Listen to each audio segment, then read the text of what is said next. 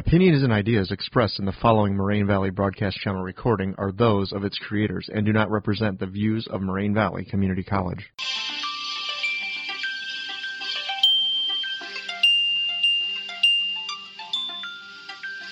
Everyone doing on this beautiful evening? I'm Kaylee Arnold. I'm Kayla McMahon. I'm Christine Hacker. And we are the Obesity Busters. Today we are going to be discussing the different types of discourse that apply to our topic, which is obesity. Obesity is an epidemic that is hitting nations hard, especially the U.S. But first we're going to be discussing what discourse is. It brings up different sides of an argument while showing knowledge of that specific topic. It can also open up new ideas, showing your opinion. It may not be entirely justified according to true facts. In this podcast, we are going to be discussing the controversies over the crisis, starting with popular discourse that is present in our everyday life.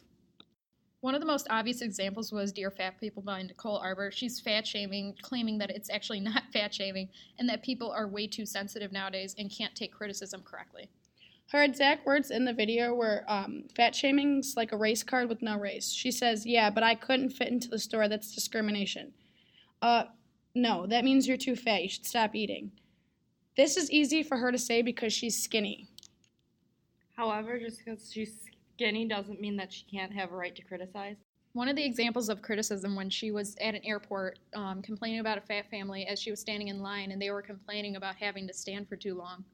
And also, I was like a fat kid and she tells a story about how there was an overweight kid next to her and she had to push over their weight because it was falling onto her seat and he didn't have to eat. And like, he's a child in a way, and how you can say that about someone is just absolutely asinine compared to whatever's going on.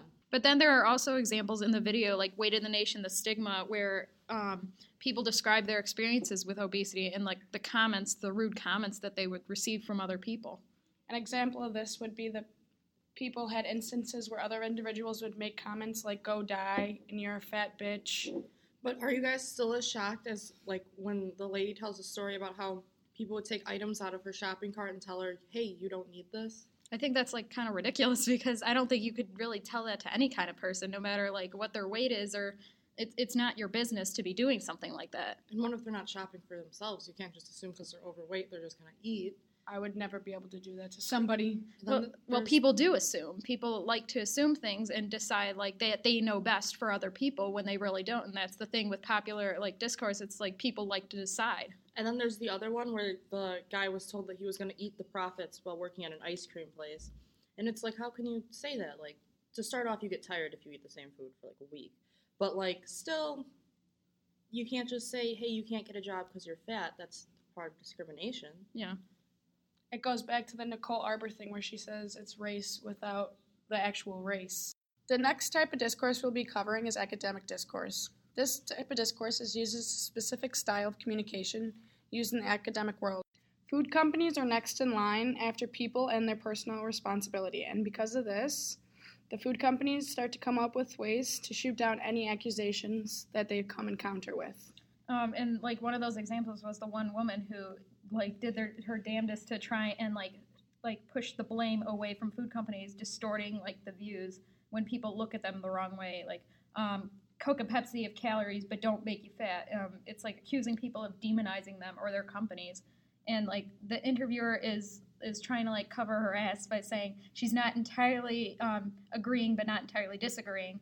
And it's like obese people are like they're taking in the calories but just not exercising enough to balance it out. However, I remember they said like it takes like maybe an hour up to like 20 minutes to an hour to like gain off and run off the calories of a Coke. So is it you're not exercising enough, but in reality is it even that? Did you guys realize the whole time while she was making the video she had this creepy smile on her face? I think just her facial expressions themselves like shouldn't have been so important, but it seemed obvious even by like her speech patterns that she wasn't entirely confident in what she was saying, and that it sounded really robotic. Even then, it probably wasn't even her thing. She was just getting paid to say whatever. It sounded like really rehearsed, like she knew exactly what to say. Word for word what she was going to say and when to say it. She was very prepared for what they were going to ask and what they were going to accuse. Herself didn't really know the facts upon it, and it was just one of those things. One thing that really interested me is that there was also the statement that there are no good or bad foods. I mean, that's kind of crazy to even bring up or say because that's not true at all. There are very good foods for you. I mean, you got your vegetables, your fruits, your meats. Those are all foods that help you. It's freshman Protein. health. It's simple freshman health class when you look at the food pyramid. Although they say that it's changed in the way of order that it is, but there are good or bad foods for you from the top to the bottom. I mean, obviously, going to McDonald's and ordering a greasy double cheeseburger is not good for you, but, there's salads. And then there's the calorie intake on top of that. Like, you might not eat a lot, but it's still just not good for your body in general. Well, they're arguing that it's just the amount that you take in, the amount of calories. It's not necessarily the food itself. It's like the National Restaurant Association president, he said that just because we have electricity doesn't mean you have to electrocute yourself. I mean, you can I like try. that quote. I like that quote because that quote means mainly like just because there are bad foods everywhere you turn, pretty much, that you don't have to go out and exactly buy those bad foods. Well, the main argument is like the amount of food that you're taking in. It's like they're saying, it's basically indirectly saying that you're personally responsible for the amount of food you take in. But even then, it's what's convenient to you because you go out and there's like 10 different fast food places. And if you're on like a time crunch or something. Yeah, like between work, I have 30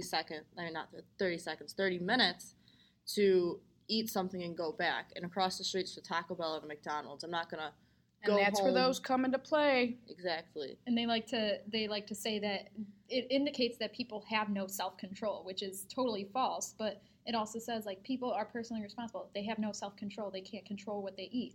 But in that case, do they really have a choice at that point when it comes to both like time and money? We have a control on how much we eat, however, but like you said, time and money, we don't have control over that. Circumstances.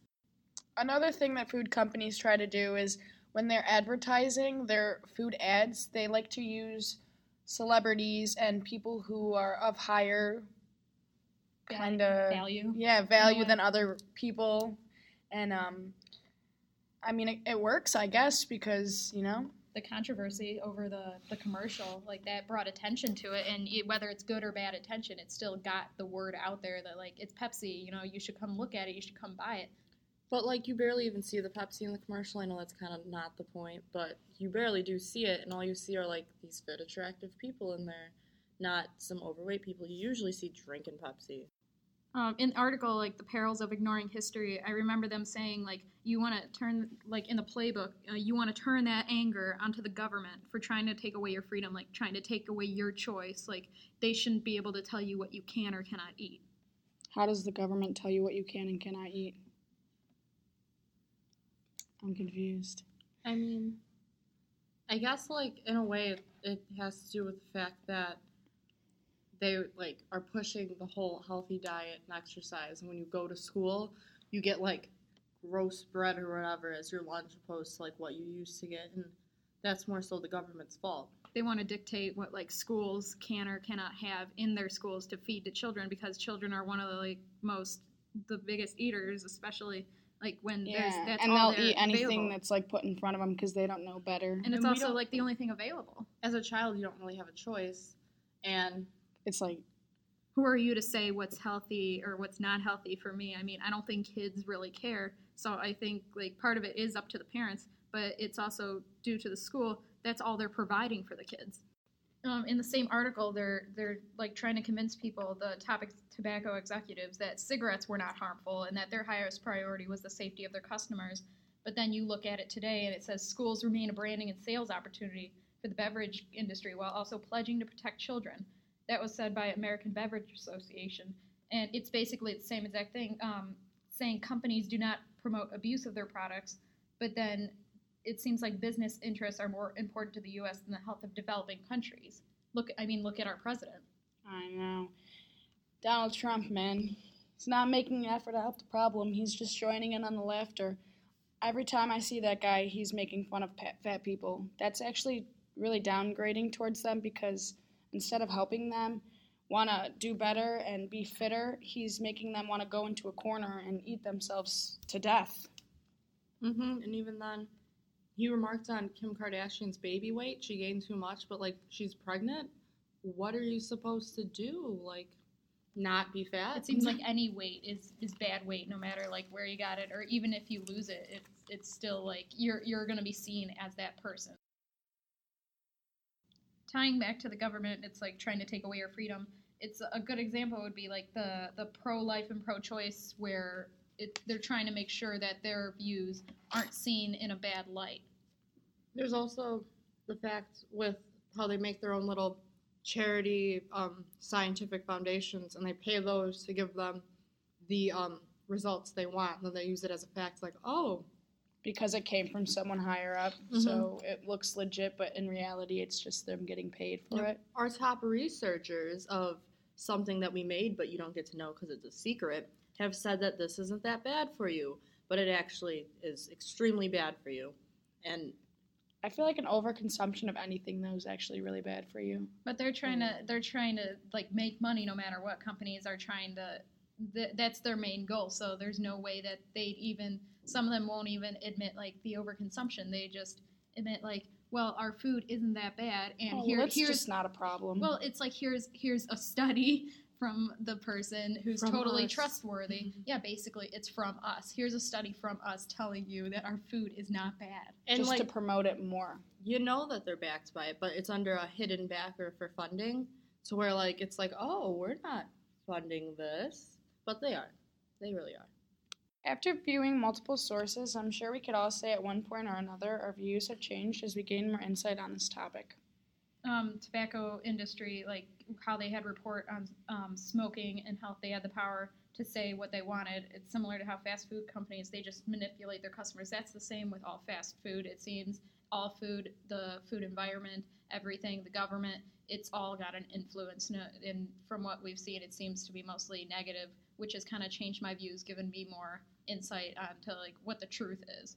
And even then, with your own personal views, you can't help to remember how much of what you see is actually affecting yours, because down to your favorite thing of ice cream, it's different, and your views on obesity and the food industry and everything else, and the discourse behind it, all tie back to one single thing, and it's yourself. In case you guys forgot, we're the Obesity Busters, and that is it for today.